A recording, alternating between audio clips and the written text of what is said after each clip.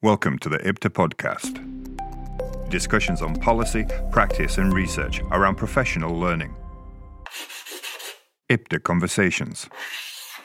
Hello, welcome everyone to the IPTA podcast. My name is Rosanna Oberholzer. I am the conference committee chair and I am delighted to welcome Professor Matt O'Leary with us today. He's going to talk about his book, Classroom Observation, A Guide to the Effective Observation of Teaching and Learning. I'm going to hand over to Professor O'Leary to just introduce himself and tell you a little bit more about his work. That's great. Thanks very much for the invitation, Rosanna. Very happy to be able to talk about this with colleagues. I am Professor of Education and Director of our Education Research Centre, CSPACE at Birmingham City University. And I've been here at BCU since 2015. Before that, I spent 10 very, very happy years at University of Wolverhampton, where Rosanna currently works. But throughout that time, I've been working in the field of teacher education, teacher development and professional learning. So it's a great privilege, really, to be able to share with you some of my work, and particularly the second edition of my book, Classroom Observation. It's a book which, as the title suggests, it focuses on the phenomenon of classroom observation, its role in the preparation, assessment and professional learning of teachers, lecturers and educators at all levels and across different sectors and educational organisations. This is something which, again, regardless of whatever sector in education you work, you will come into contact with observation. It's something which has an impact really on teachers and educators' lives from the very moment that they begin their careers, whether it be as part of an initial teacher education course, right up to the end of their teaching careers, when we know that observation is used as an ongoing mechanism to monitor, for example, teaching performance, as well as playing a very, very important role in feeding into people's ongoing professional learning, professional development.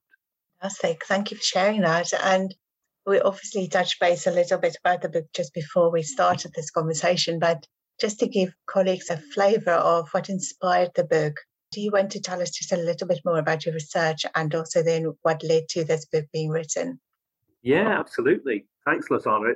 It's a journey that goes back quite a long way, actually. I can trace it back to just pre-millennium, towards the end of the 1990s. I happened to be doing an MA in English language teaching and applied linguistics at King's College, London. I was living in London at the time, and I was the head of English as a foreign language department in a further education college. And one of the things that I had to do in my role as the head of department, I had to go and observe people across different subject areas on an ongoing basis. And I found myself in an English literature class. It was an evening class this one day, observing an incredibly experienced, just inspiring English literature teacher. And here I was sat there watching this with this very formulaic template that I had to complete with an accompanying set of assessment criteria. And it was a really significant kind of turning point in my life, in my career, because I looked at this form, I looked at this particular teacher and the students in the class. I thought, what on earth am I doing here? Why am I going through this exercise of filling out these boxes in what to me was a really meaningless exercise about judging the capabilities, the expertise, the competence of this highly experienced professional. And yet I have the authority and the responsibility to categorize his performance by actually giving him a number. I mean, in those days, we were still using a graded system of observation. And it kind of changed me completely, because I went home, feeling very, very kind of very disgruntled, very worked up. And I said to him when I left the classroom, I said, listen, there's nothing I can tell you. As far as I'm concerned, this was great, and I'm not going to put down stuff for the sake of, including all. But I went home and I felt very uneasy. And I remember very clearly, I didn't sleep that night. I went in to see my line manager the next day and said, I don't want to perform this role anymore. And so we had quite a heated discussion, because she said it was an important role as being a head of department, etc. And I said, well, okay, well, let's think about doing this differently. And that was the beginning of, unbeknownst to me at the time, what has become really an area of work which has sustained me for over 2 decades. It led to me doing my dissertation, when I was doing my MA, on a particular model of observation, which I experimented with and which have interestingly returned to quite recently, called unseen observation. And as I said, it was something that I'd never anticipated, but it triggered a career involvement almost with observation from the perspective of actually getting involved in developing new approaches to observation, doing training for that, researching it, writing about it. And here I am 20 odd years later, still actively involved in the field. A really fascinating story to share. And I'm really dying to ask, could you tell us a bit more about unseen observation and how that works, to just give people a sense of what that means? Yes, absolutely. I mentioned that it's a model of observation that I've returned to quite recently. And by that, I'm referring to the life that we've all been having to lead over the last 18 months as a result of the pandemic. I think it was around April 2020 when I was contacted by a number of different universities, particularly the teacher training and teacher education departments, who, for understandable reasons, found themselves in the position not being able to go out and visit, do school visits, do college visits to observe their trainee teachers, and yet still had the obligation to try and comply with the requirements of their regulators and ensuring that their trainee teachers had X amount of observations throughout the year. One of the alternatives that they were interested in exploring with me was this model of unseen observation, which, as the name suggests, it's almost like a contradiction in terms, because there isn't an observation that takes place by a third party. So that's the big kind of conceptual difference, if you like. The observation in itself is actually a self-observation. And it has its kind of influence and origins from the field of kind of counselling and therapy. And that is that those interactions between, if you like, the counsellor and the patient are totally dependent upon the patient recounting the events that they've experienced. And that's as far as I'm going to go with that analogy between counselling and patient, and move it back to the kind of educational context here. So in the context of a classroom, what that means is that the individual teacher who would normally be observed by a third party, they're not observed, but they go through a similar cycle that you would expect as part of an observation process. But the big difference being is that the observation is replaced with them recounting events that they've self-reflected on as a result of undertaking this particular model. And I think there are some really key differences, as well as the fact that there isn't an observation that takes place. I think the first difference that I would flag up is that it's quite a radical shift in the locus of control that we're used to encountering with models of observation. And what I mean by that is the locus of control usually rests in the hands of the observer. And that is reinforced in a number of ways from the perspective of they're the one who enters a classroom situation with a form to complete, with a set of assessment criteria. They're making judgments about what they see, and those judgments usually then feed into some kind of final evaluation and outcome for that person being observed. With unseen observation, it turns away from that particular assessment-based model of observation completely. And what it does is it approaches observation as a process through an exploratory, investigative lens. So in reality, what that means in the different stages of the cycle is that a lot of the emphasis is shifted onto the pre-observation discussion, because one of the things which the cycle of unseen observation emphasizes is the importance of sharing the thinking and decision-making about planning for a lesson. And I know that for those of us that are involved with or have been involved with teacher training, teacher education courses, that may be familiar territory, that you talk to trainee teachers about their planning, why they included that particular task, what's the rationale for why they're grouping the students in pairs or groups, etc. So trying to unpick the thinking behind the planning and preparation that goes into the pre-delivery stage. And that's a really important part of the unseen observation cycle. But equally, it's about and this is where there's a shift in discourse. We don't talk about the observer because obviously they're not observing. So typically we'll talk about them as being a coach or a sort of a supportive peer, depending upon the relationship and the hierarchies involved within any given context.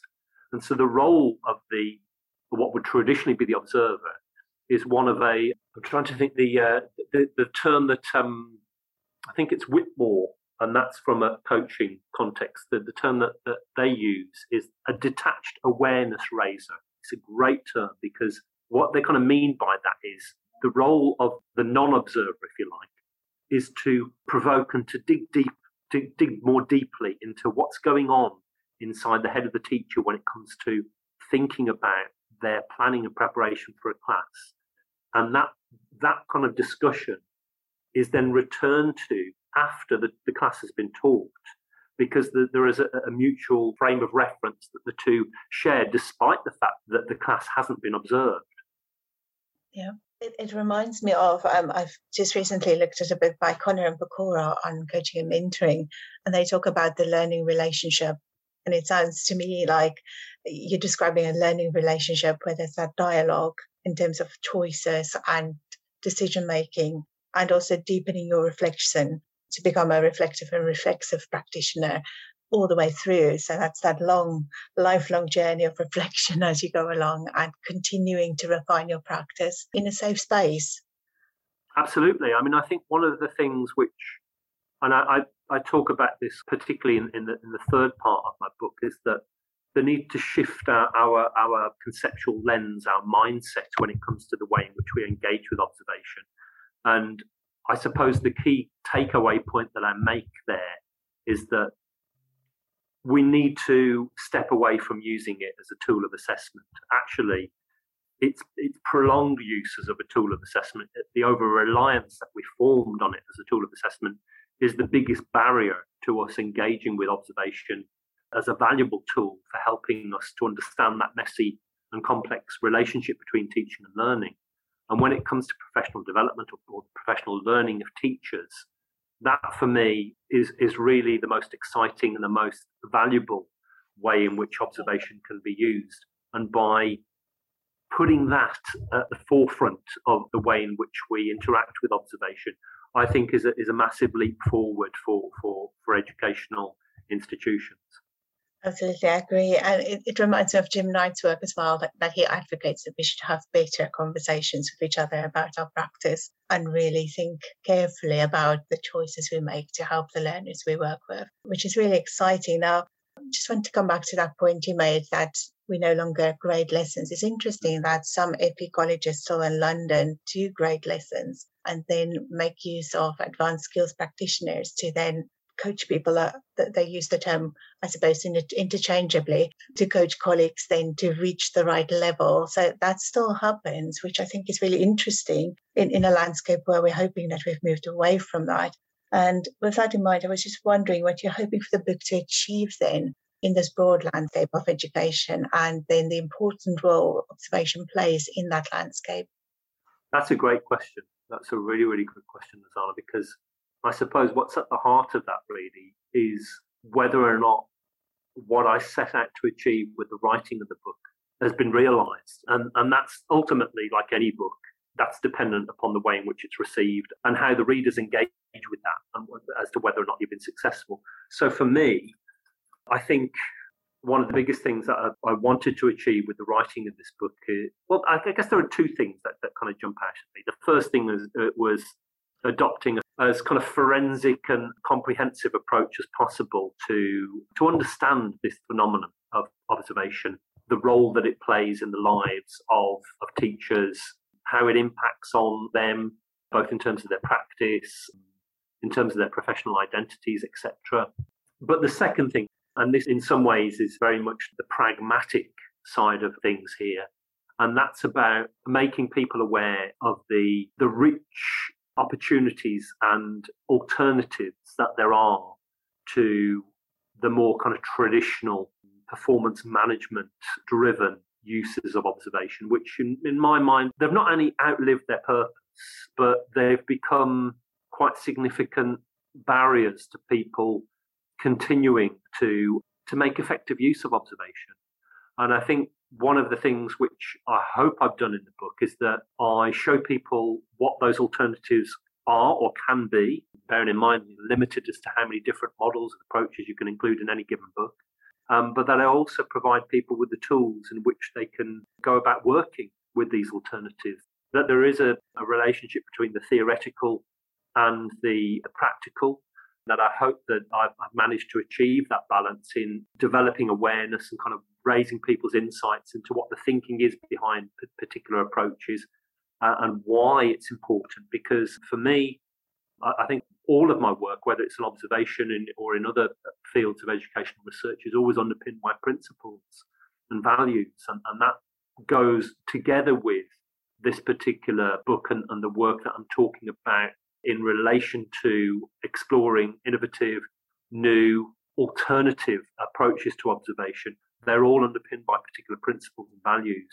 And at the heart of that are things like, trust, collaboration, collegial cooperation, professional commitment to want to better your own practice as well as the experience of your students. Because ultimately, I think regardless of what particular model of observation you adopt and what the underpinning purposes are, and there are differing camps and very differing purposes and agendas, I would like to think that there is a meeting point in the middle, and that is that a commitment to wanting to provide the best learning experience possible for our students. And in order to do that, my kind of mantra is that in order to improve the student learning experience, you need to improve the teacher learning experience.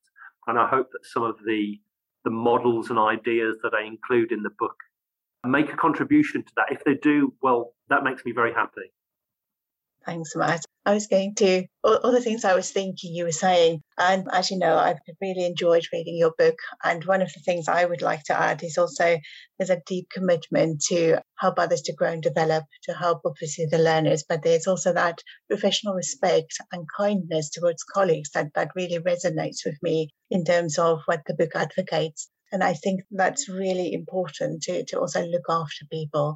And I think often that gets lost with the performative drive in the current situation. I couldn't agree with you more, Lizana. I think it's a really important issue at any point in time, but even more so what people have had to contend with over the last 2 years and how that has accentuated the pressures and the stress that people within education are under. I always work from the starting point that if you're working with teachers who are qualified professionals, they've gone through a period whereby they've had to prove their worth. And the fact that they have undertaken a commitment like to do a teacher training qualification, to upskill themselves, etc., to me is a really indicative representation of their commitment and their conscientiousness. And that continues for me, and that you have to realize that in order to make the most of those professional relationships, those basic principles of respect, trust, and honesty have to underpin that. And there may be rare exceptions on some occasions when people fall outside of those core principles, and we know that there are mechanisms for dealing with that. But I think that if we're going to be talking about an area of practice which is everywhere, it's kind of ubiquitous, it penetrates teachers' lives throughout, then it's best to start with an approach whereby we have those kind of common human values in place, that we can kind of collaborate with a view to actually improving each other, because that's another important aspect for me about the way in which we've both undervalued and underused observation in traditional assessment-based models, the reciprocal benefit to everybody involved. It's not this idea of somebody being an expert. I think I find very troubling, because we're, it's troubling both for people being observed and the people doing the observing, because from an observer's perspective, there's an expectation that they have the answers to everything. We don't. We know teaching is an incredibly complex activity. I've been doing it. I was saying to somebody last night, I've been doing it for getting close to 30 years now, and there's still so much I'm learning about it all the time. It's never ever going to be a craft that you can say, yes, I've cracked that, I've got all the answers. And so I've got as much to learn as somebody coming into the profession as a newly qualified teacher has. And I think there's another common ground for us that is a kind of humbling, to use, I think it's Edgar Shane's term, adopting a lens of humble inquiry. Yes. It's an important and sobering thought for us when it comes to engaging with observation. Absolutely. It's a humbling experience, isn't it? And sometimes you learn that the most from those who are new to the profession. I always used to love working with teacher trainees for that very reason, because they see things with a different lens. And that's the exciting part. Now, we've reached the end of our conversation, and I just wanted to ask if there's anything pressing that you would like to add to the podcast, or do you feel we've covered most of it? No, I think we've covered quite a lot of ground in a relatively short space of time. Lizana, you've been a joy to talk to, as always. I think you've got a very nice kind of welcoming style of interviewing that makes people feel very, very comfortable. So I thank you for that. It's very kind to say. Thank you, Matt. I really appreciate you taking the time, because I know you're very busy, and we are really looking forward to welcoming you to the IPTA conference as well, because I know you'll be speaking there as well with various events lined up. So really looking forward to that as well. Yeah, likewise. I know we're very excited. There's a number of us doing kind of collaborative presentations with some colleagues from Vietnam on a project that we've been working with, and I spoke to them in fact yesterday, and they're all very excited about the conference, so can't wait. It's only a week to go now. Exactly. Wonderful. Well, thank you so much, and I really appreciate it. You're more than welcome. Thank you, Lizana. Thanks for listening to the IPTA podcast. Visit www.ipda.org.uk for our latest updates.